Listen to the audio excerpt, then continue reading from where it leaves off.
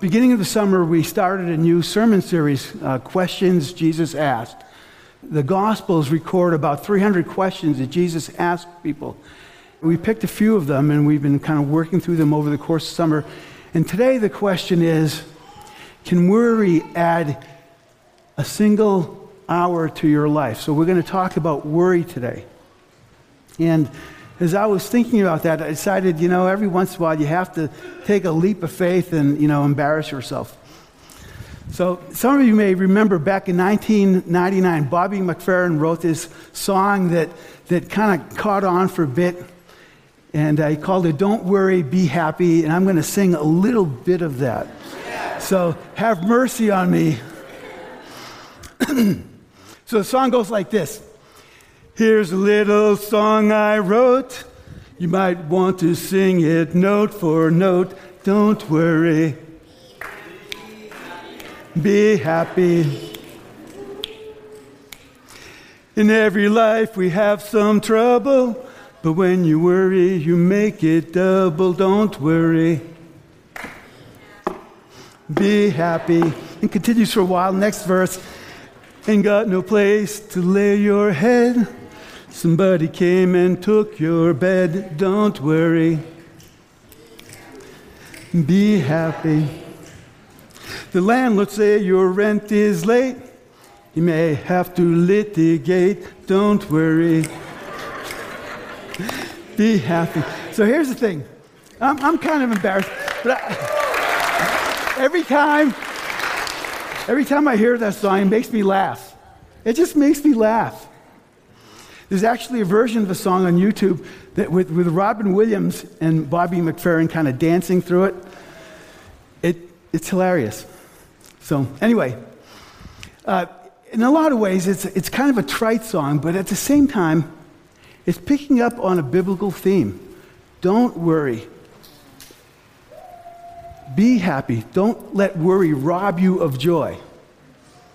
The scriptures talk a lot about worry and fear and anxiety, and about the fact that the people of God don't need to be worried or fearful or anxious at any point.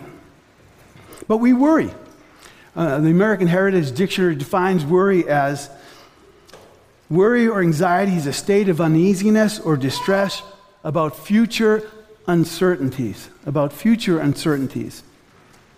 So we worry. We worry about whether we're going to have enough money to pay our bills. We worry about we're going to have enough to deal with emergencies that come up. We worry about having enough for retirement. We worry about our jobs, whether we're going to find a job or keep a job or find a job that we actually like. We worry about our health, our own health, the health of our family members, our close friends. We worry about ourselves. We worry about staying clean. We worry about messing up. We worry about disappointing ourselves. We worry about our families, about disappointing our families and friends, maybe even disappointing God. We worry about our kids, keeping them safe. I was talking with Christy Critchfield yesterday about our sons. And in our family, we have a son and 3 daughters. In our family, our thing was, I've said this before, our job as parents was to keep our son alive and our daughters happy. And we worried about keeping our son alive because he was crazy. He came home one day, he got involved with something called parkour when he was 12. Our parkour is this kind of urban gymnastics. And I remember him coming home one day with some of his friends, Dad, you got to see this. This is great. So he pops, this is in the days of VCRs even, he pops the tape in, and I'm looking at it, and I'm seeing him scaling walls at WPI, and then jumping from building to building. And then I see them jumping off the buildings, practicing their tuck and roll, so jumping off the land. And I'm thinking to myself, what did we do wrong? What's wrong? What's wrong with this boy? We worried about him a lot. Also worry about our parents. As our parents get older and they start to get a little bit slower, and you watch that, and we worry about that. Worrying about providing them with the kind of care and love and support that they need through the remaining years, sometimes decades of their lives. We worry about stuff going on in the world. We worry about the environment. We worry about all the stuff happening right now with North Korea. There's so many things that we can worry about. We worry about whether or not we're ever going to find that special someone, right? That special someone. Whether we're going to find love and stay in love. And God knows about our propensity to worry, to feel anxious, sometimes to be afraid. Throughout the scriptures, you keep seeing again and again and again passages about all of that. Things like, it is in vain that you rise up early and go late to rest, eating the bread of anxious toil. We work and we're anxious about our work. Then the passage continues, for he gives to his beloved sleep. So, side note on that, if you fall asleep, I'm just going to assume God's happy with you during this sermon. There's that, the psalm, he who trusts in the Lord is like a tree planted by water that sends out its roots by the stream and does not fear when heat comes. For its leaves remain green and is not anxious in a year of drought. For it does not cease to bear fruit.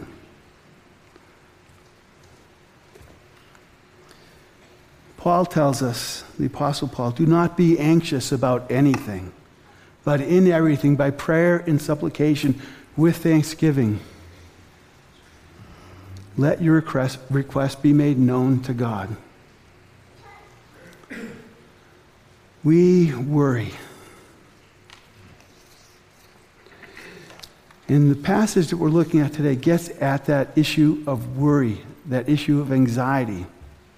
We're going to be reading Luke chapter 12. We're going to focus on verses 22 to 34, which in your Bibles, in your Pew Bibles, is page 736, unless you have one of the fatter Bibles, in which case it'll be 1174. So we're going to focus on 12 through 34, but I'm going to read starting with verse 1 because the context is important.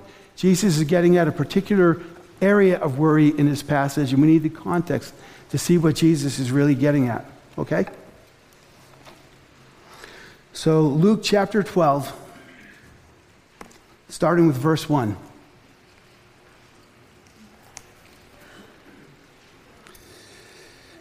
Meanwhile, and the meanwhile refers to what happened in chapter 11. The Pharisees, the scribes, the religious leaders have kind of stoked up their opposition to Jesus. They're plotting against him.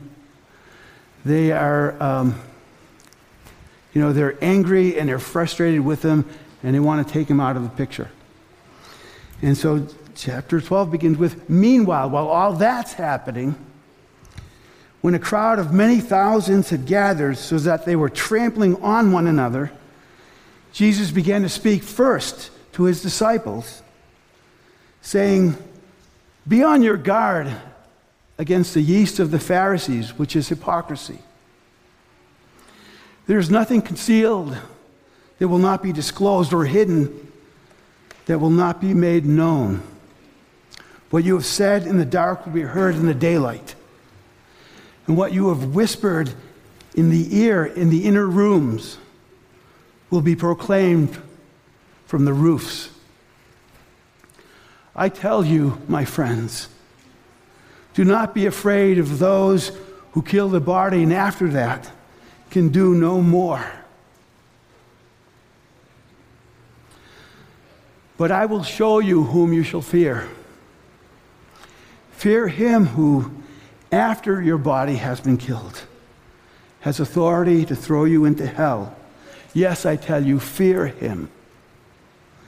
Are not 5 sparrows sold for 2 pennies, yet not one of them is forgotten by God? Indeed, the very hairs of your head are all numbered. Don't be afraid. You are worth more than many sparrows. Let me stop for a second. Pay attention to that phrase. You are worth more. That phrase, that idea is going to come up throughout this passage. You are worth more. Going back to verse 8. I tell you, whoever publicly acknowledges me before others, the Son of Man will also acknowledge before the angels of God. But whoever disowns me before others will be disowned before the angels of God. And everyone who speaks a word against the Son of Man will be forgiven. But anyone who blasphemes against the Holy Spirit will not be forgiven. When you are brought before synagogues, rulers, authorities, do not worry about how you will defend yourselves or what you will say, for the Holy Spirit will teach you at that time what you should say.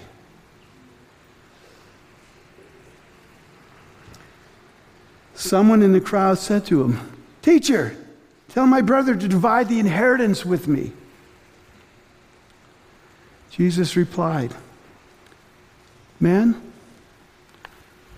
who appointed me a judge or an arbiter between you?" Then he said to them, Watch out. Watch out. Be on your guard against all kinds of greed. Life does not consist of an abundance of possessions. So stop here for a moment too and take heed of this. Life does not consist in an abundance of possessions. This is a key theme in this passage. You are more valuable, and life does not consist in an abundance of possessions. Going back to the text, and he told them this parable. The ground of a certain rich man yielded an abundant harvest. He thought to himself, what shall I do? Oh, what shall I do? What shall I do? I know. I have no place to store my crop. Then he said, this is what I'll do. I will tear down my barns and build bigger ones. Ha-ha! And there I will store my surplus grain. And I'll say to myself, you have plenty of grain laid up for many years. Take life easy. Eat, drink, and be merry. But God said to him, you fool, this very night your life will be demanded from you. Then who will get what you have prepared for yourself? This is how it will be with whoever stores up things for themselves, but is not rich toward God. Then Jesus said to his disciples, Therefore, given what I've just been saying about hypocrisy, about the wrong kind of fear and the right kind of fear, about greed and about possessions, given all of that, therefore I tell you, do not worry about your life, what you will eat, or about your body, what you will wear. For life is more than food, and the body more than clothes. Consider the ravens. They do not sow or reap. They have no storehouse or barn. Yet God feeds them. And how much more valuable you are than birds. Who of you by worrying can add a single hour to your life? Since you cannot do this very little thing, why do you worry about the rest? Consider how the wild flowers grow. They do not labor or spin. Yet I tell you, not even Solomon in all his splendor was dressed like one of these. If that is how God clothes the grass of the field, which is here today and tomorrow is thrown into the fire, how much more will he clothe you, you of little faith? And do not set your heart on what you will eat or drink. Do not worry about it. For the pagan world runs after all such things. And your Father knows that you need them. But seek his kingdom, and these things will be given to you as well. Do not be afraid, little flock. For your Father has been pleased to give you the kingdom. Sell your possessions and give to the poor. Provide purses for yourselves that will not wear out, a treasure in heaven that will never fail, where no thief comes near and no moth destroys. For where your treasure is, there your heart will be also.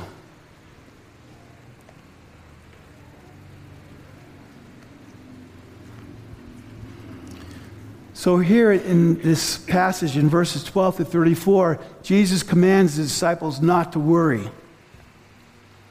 And the particular focus is not worrying about what they are to eat or to wear, not to worry about having enough on which to survive.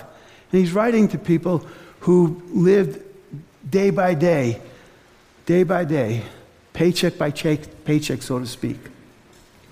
So this was a very real concern to them. And he's saying, don't worry about it. Don't let that consume you. And Jesus is speaking, he's speaking tenderly, but urgently, passionately to people he deeply loves. In the passage we just read, he calls them his disciples. He calls them his friends. He uses a term of endearment, little flock. These are people he cares about, deeply cares about.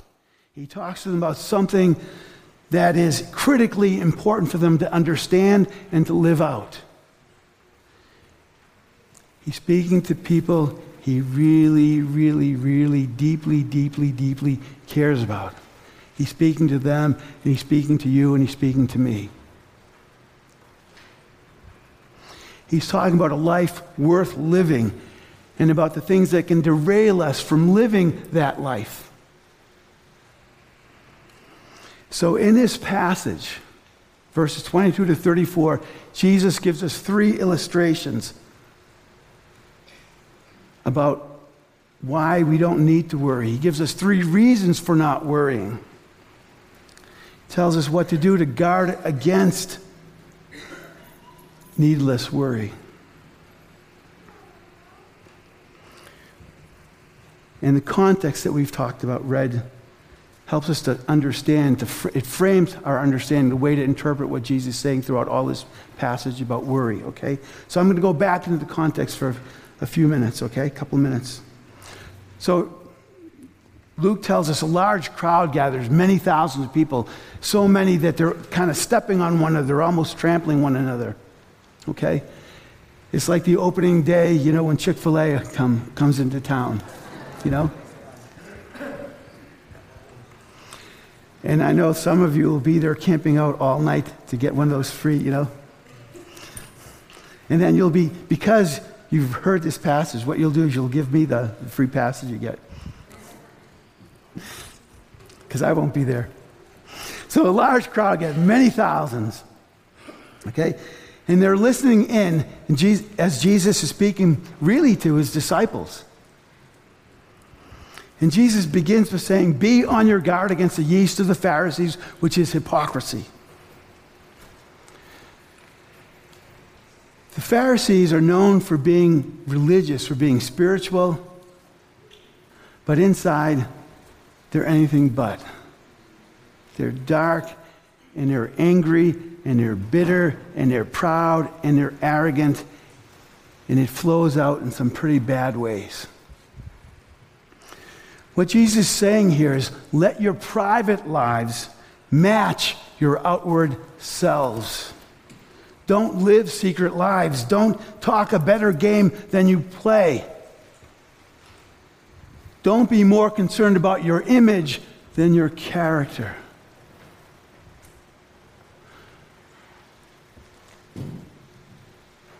Work on your character. Let your image kind of play out on its own. All hypocrisy, Jesus says, all hypocrisy eventually gets found out. All secrets get exposed. Why does Jesus talk about hypocrisy? Because hypocrites, whether anybody else knows it for a while, all hypocrites know when they're hypocrites. And what they're most worried about is being found out, being exposed. It consumes them. It makes them do even worse things, trying to protect themselves, protect their image. It's not a good way to live. But all of us care about our image, and we play games. And then he says, verse 4, do not be afraid of those who killed the body, and after that can do no more. Do not be afraid of those who can kill the body, and after that can do no more. There are worse things than dying. All of us will die.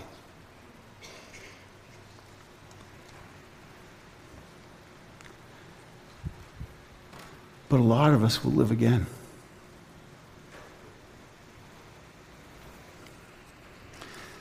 So Jesus is saying, do not fear the wrong person or the wrong thing. Then he says, fear God. But in a funny kind of way, he says, fear God, but don't be afraid. God is the one who has the authority, the right to, in a sense, cast us into hell. Only God has that authority. Only God has that right. So he says, fear God. Recognize that God has that authority. Don't let yourself be intimidated by anyone else. Don't let anyone or anything cause you to reject God, to not acknowledge Him. Fear God. But at the same time, he says, God knows you. No one is forgotten. How much more valuable are you than sparrows? This is a way of saying, fear God because of who He is. But don't be afraid because God cares about you.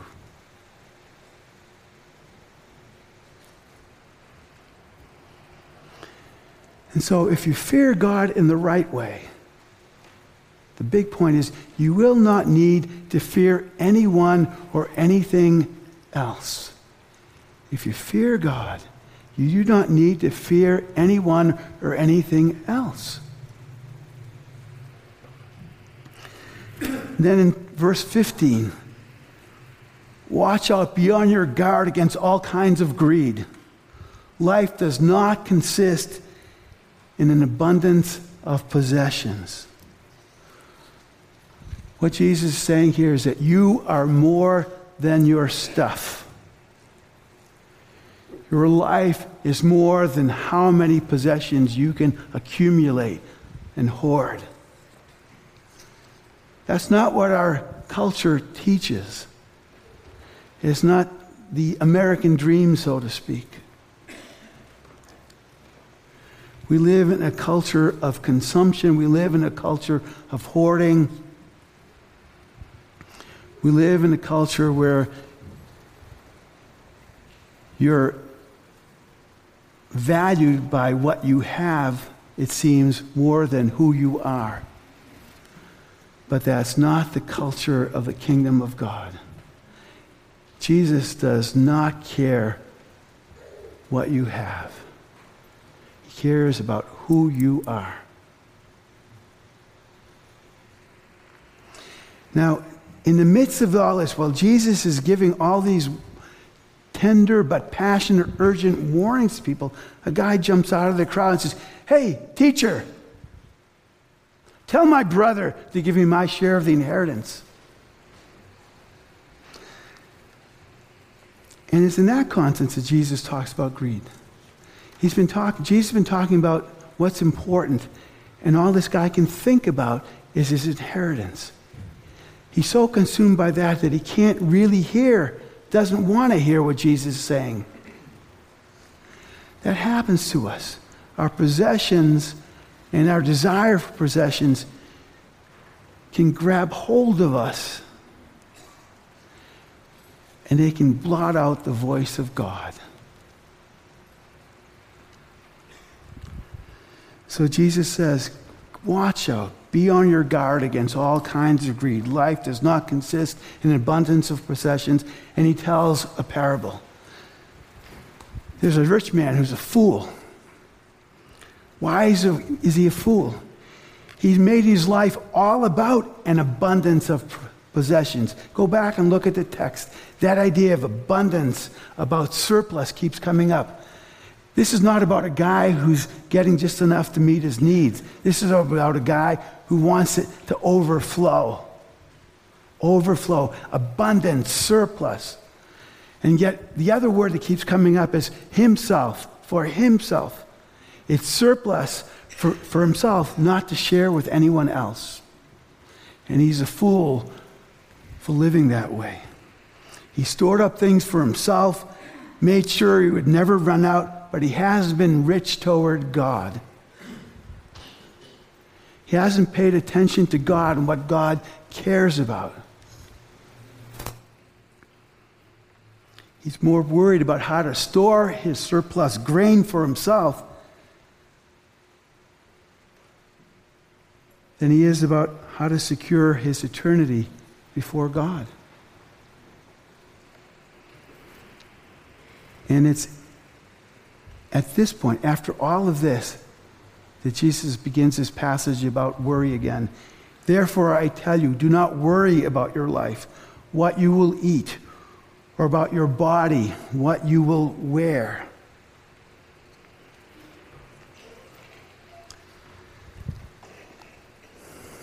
And then he gives some illustrations, 3 illustrations. He talks about ravens. Ravens don't sow or reap. Unlike the rich man in Jesus' parable, ravens have no storehouse or barn. But they don't worry about running out of worms to eat. I think that's what ravens eat. And then Jesus says, okay, here's the raven. Doesn't sow or reap, doesn't worry about getting enough to eat, doesn't worry about the future, just goes out. And yet God feeds the ravens. And here's an interesting thing. Ravens in Scripture are called unclean birds. So Leviticus 11:15, these are the birds you are regard as unclean, and not because they are unclean. The eagle, the vulture, the black vulture, the red kite, any kind of black kite, any kind of raven, and the verse continues. These are unclean animals, what Scripture refers to as detestable, and yet even unclean animals God looks out for. Even that which God calls unclean, God cares for, cares about. And then clincher line comes again. How much more valuable you are than birds. How much more valuable. Talks about wildflowers, second illustration.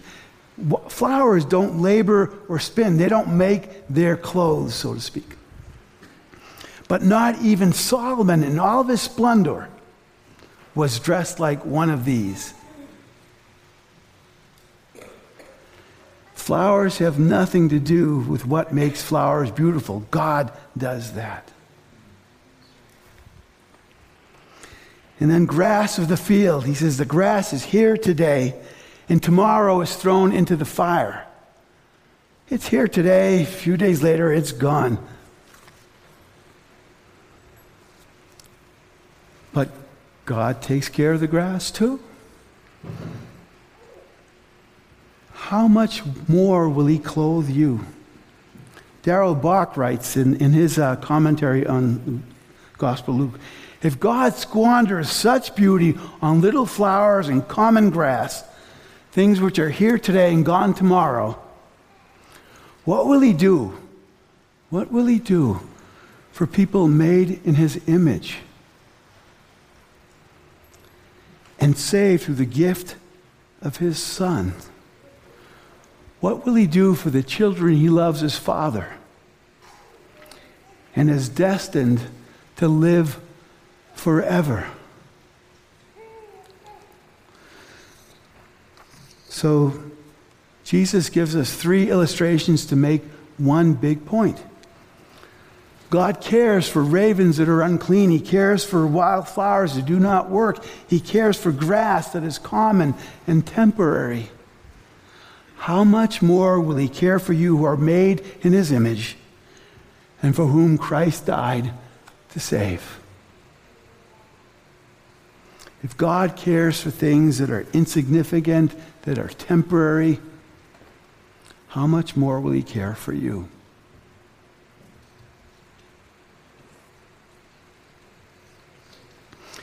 Now, let me say something about worry for a moment. All of us have anxious thoughts that come into our heads. All of us. Jesus uses 2 Greek verbs, to talk about worry here. He's not talking about the kind of worry, the thoughts that come into our head. He's using 2 verbs. One of them, the first verb is in verse 22, merimnate. It's a present imperative. What that means is it refers to a constant attitude or action. So what it means is do not always be worrying. It's not the anxious thought that comes in and then leaves. It's the thought that comes in and then you gnaw on it like a dog on a bone. You keep you gnaw on it and you gnaw on it and gnaw on it so that it fills everything. It fills your mind. It fills your attention. You know what I mean? And then the second verb is in verse 29, which is translated in our Bibles as do not be anxious. The verb is meteorisas there. And that's a verb that it's kind of a graphic image of kind of hovering between hope and fear, going back and forth, back and forth, back and forth. It speaks of an emotional instability and insecurity. As you kind of race between various emotions, you don't have any traction in your mind and your heart. You have all these mood swings. You get worked up about something, and then you kind of back off, and then you get worked up about it again. You don't let it go. Both verbs together talk about letting, not anxious thoughts coming in now, but letting anxious thoughts come in and stay there and consume you. That's the kind of worry that Jesus is talking about. He says, do not worry in that way. And he gives 3 reasons for not worrying like that. The first reason he gives, or not the first reason in the text, but the first reason we start with, is worry just does not help. It goes back to our big question. Can worry add even a single hour to your life? If you cannot do even this little thing, why do you worry about the rest? Worry does not help. What worry does is it wounds you. It robs you. It hollows out your soul. There's nothing good that comes out of worry. So really, you're worrying for nothing. Second reason is you have no need to worry. You are loved, supremely valued by God. And third reason, worry ultimately is a sign of unbelief. It's a sin against God. So let me try to unpack those a little bit. Who of you by worrying could add a single hour to your life? Since you cannot do this very little thing, why do you worry about the rest? Worrying, think about it. Worrying does not help. You worry about a health report you receive. Okay. Worrying doesn't make the cancer go away. It just doesn't. You worry about your kids, but worrying about them doesn't protect them, doesn't keep them safe. You're worrying about whether you'll be able to pay your bills. Worrying doesn't put an extra dollar in your pocket. It doesn't help you pay your bills. Worrying does not help you in any way.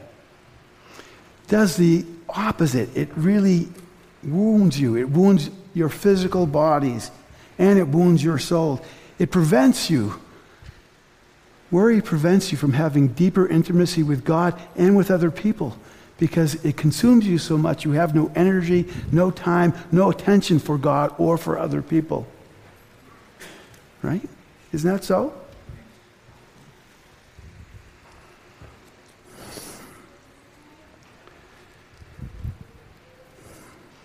Worry, it's not just that worry doesn't add anything to your life, it actually subtracts things from your life. It's a thief. It steals your time. Your thoughts turn to your troubles rather than praying about them or doing things God is calling you to do. You waste time worrying about them. It steals your rest, makes it hard to sleep. It just makes you tired, exhausted. It makes you physically weak, vulnerable. You get sick when you worry, right? It gives you ulcers. Actually, I guess something else gives you ulcers, but it doesn't do good things.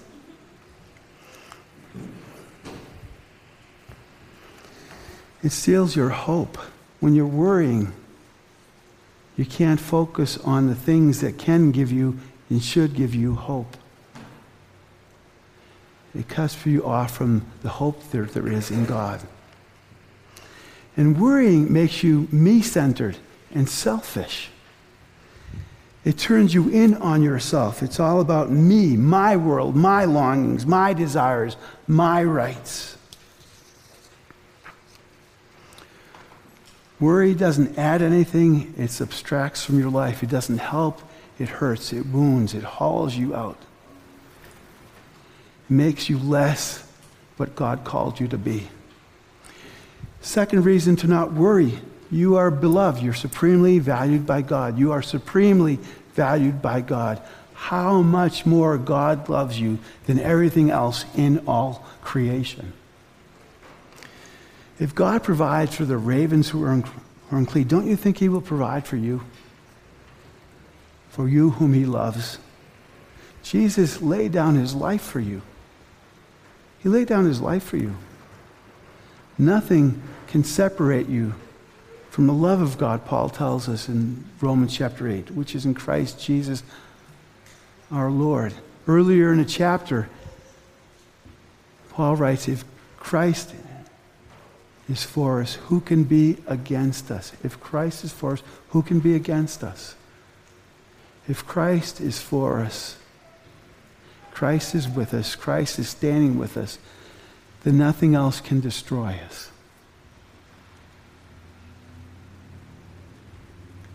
Yeah? And when you think about that, then it becomes clear, reason number 3, that worry is a sign of unbelief in the goodness of God, and the wisdom of God, and the power of God, and the love of God. Worry is what the pagan world does, Jesus says, because they do not have a God who is trustworthy and cares for them. Anxiety says, my fate is in my own hands. It's all up to me. I've got to do something. And God our Father says, my child, your fate is in my hands. I know what you need, my child. I know what you need. And I will provide for you.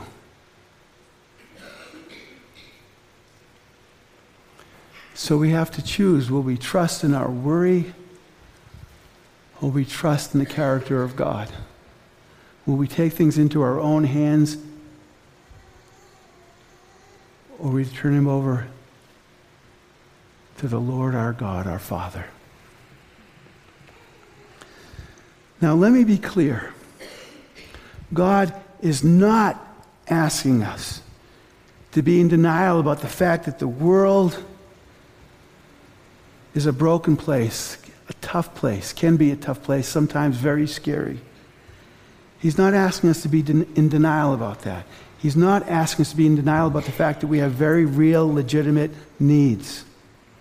What he is asking us to do is to open our minds and hearts and souls to the fact that there's a greater reality than the brokenness of the world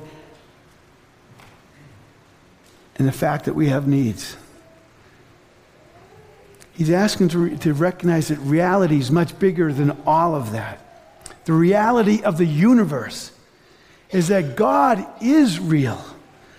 That God is a ruler. He's in control. He's sovereign. And that God is infinitely good and wise and just and gracious. The reality is that God is a Father who loves you, his children. That's the big reality that helps you to make sense of the smaller reality of the brokenness of this world.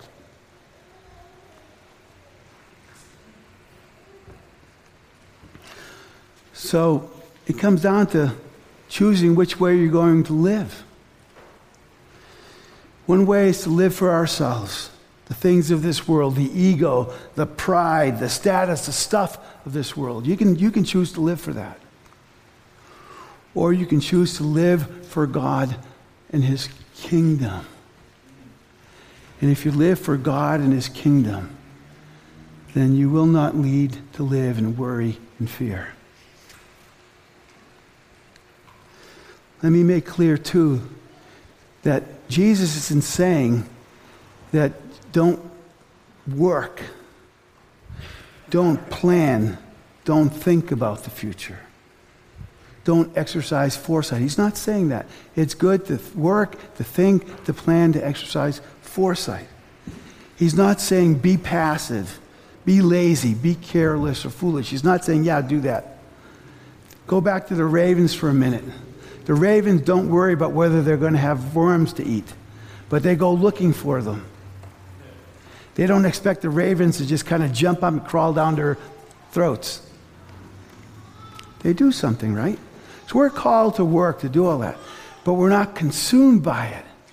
When you know that God is good, that he's your provider, then you can go out and work and think and plan without worrying.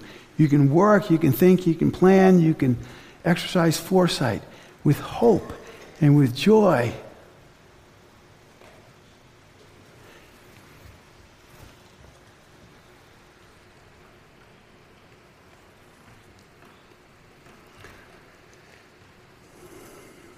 What Jesus is asking us to do is to put God at the very center of our lives.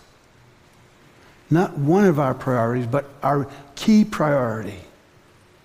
The center of our lives out of which all the rest of our lives then flow.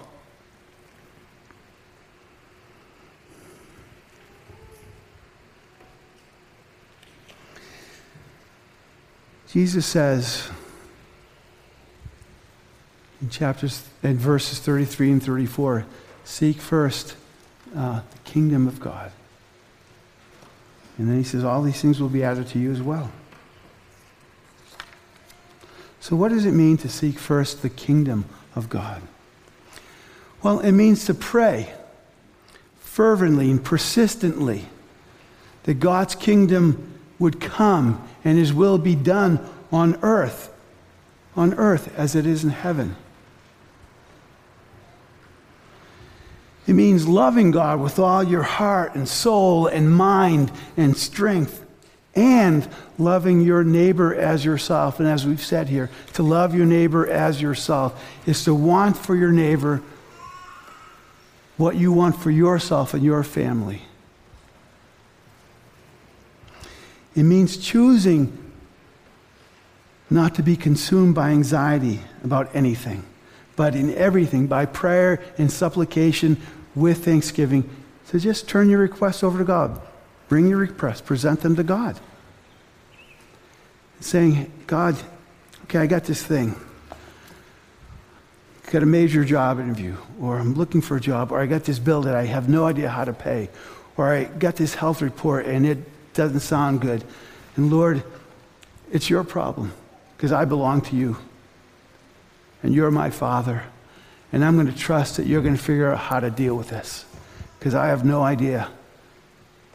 So I'm not going to worry about it too much, God. Too much. I'm going to do everything I can and let you have it. Thank you for taking it.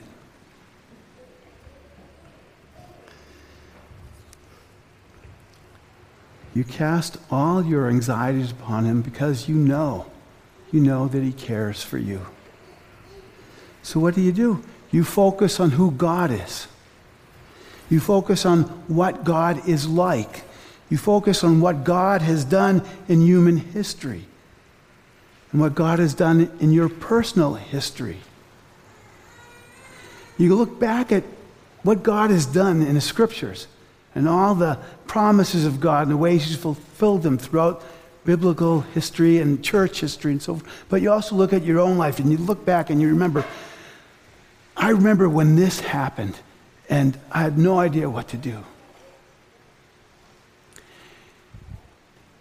And God stepped in and he helped me. He helped us. He helped us in ways that we never would have thought of. He brought people to us who helped us that we never would have expected. God helped us. He took our burden and he carried it. And we're still standing today. God did that. We rehearse all those times.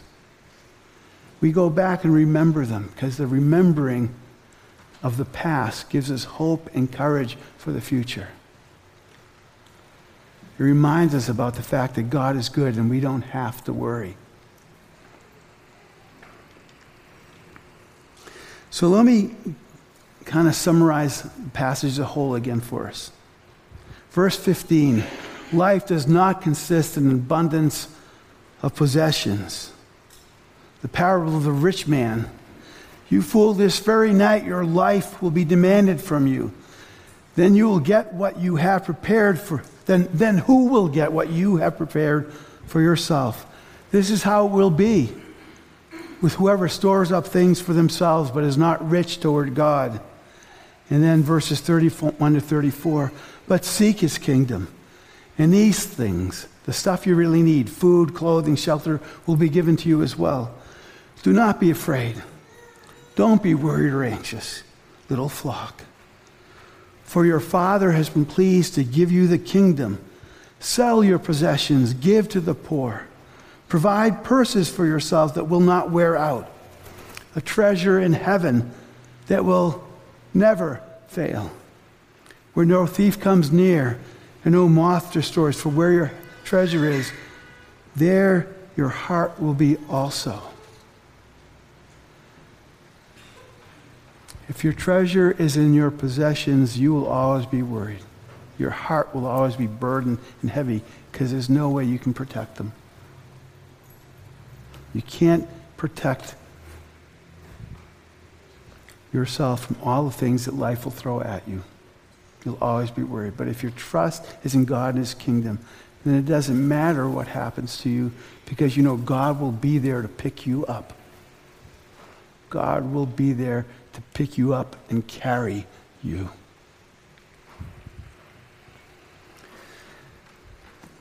Now, seeking God's kingdom and being rich toward God are two ways of talking about the same thing. They're both ways of talking about not putting yourself at the center of your life, but putting God and his kingdom at the center of your life. It's two ways of talking about not being self-centered, but about being God and other people centered. Being rich toward God, seeking first his kingdom, It's about wanting to know God, to honor Him more than anything else in your life. It's about running hard after God, not running hard after things. It's about wanting what God wants, valuing what God values. What does God value? People. God values people. It's about trusting God to provide everything you really need, and so becoming free from the desire to hoard and becoming generous in sharing all you have with others. So here are the questions for us coming out of this passage. What or who will you allow to consume your life? What will you put your trust in? Will you trust in acquiring a bunch of possessions, having acquired a bunch of possessions? Or will you trust in the loving care of your Father? What will you run after in your life's race? What treasure do you really want? Father, thank you that you have made us your children. We're your flock. You watch out for us. You care for us. You've made us more valuable than anything else in all of creation. Thank you that we can trust you. Lord, I pray that you would enable us, that you'd give us grace this day to give you our burdens, to give you our anxieties, our worries and fears, to give them to you and to leave them with you.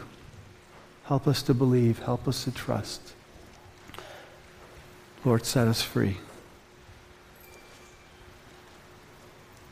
And Lord, even now, flood us afresh with your grace. We ask in Jesus' name. Amen.